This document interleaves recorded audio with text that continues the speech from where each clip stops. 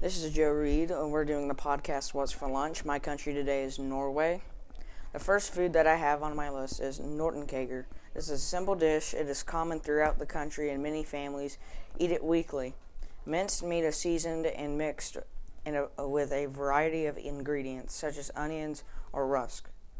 Before it is formed into small cakes in fried pans, these are then shimmered in gravy and served with mashed peas and creamed cabbage.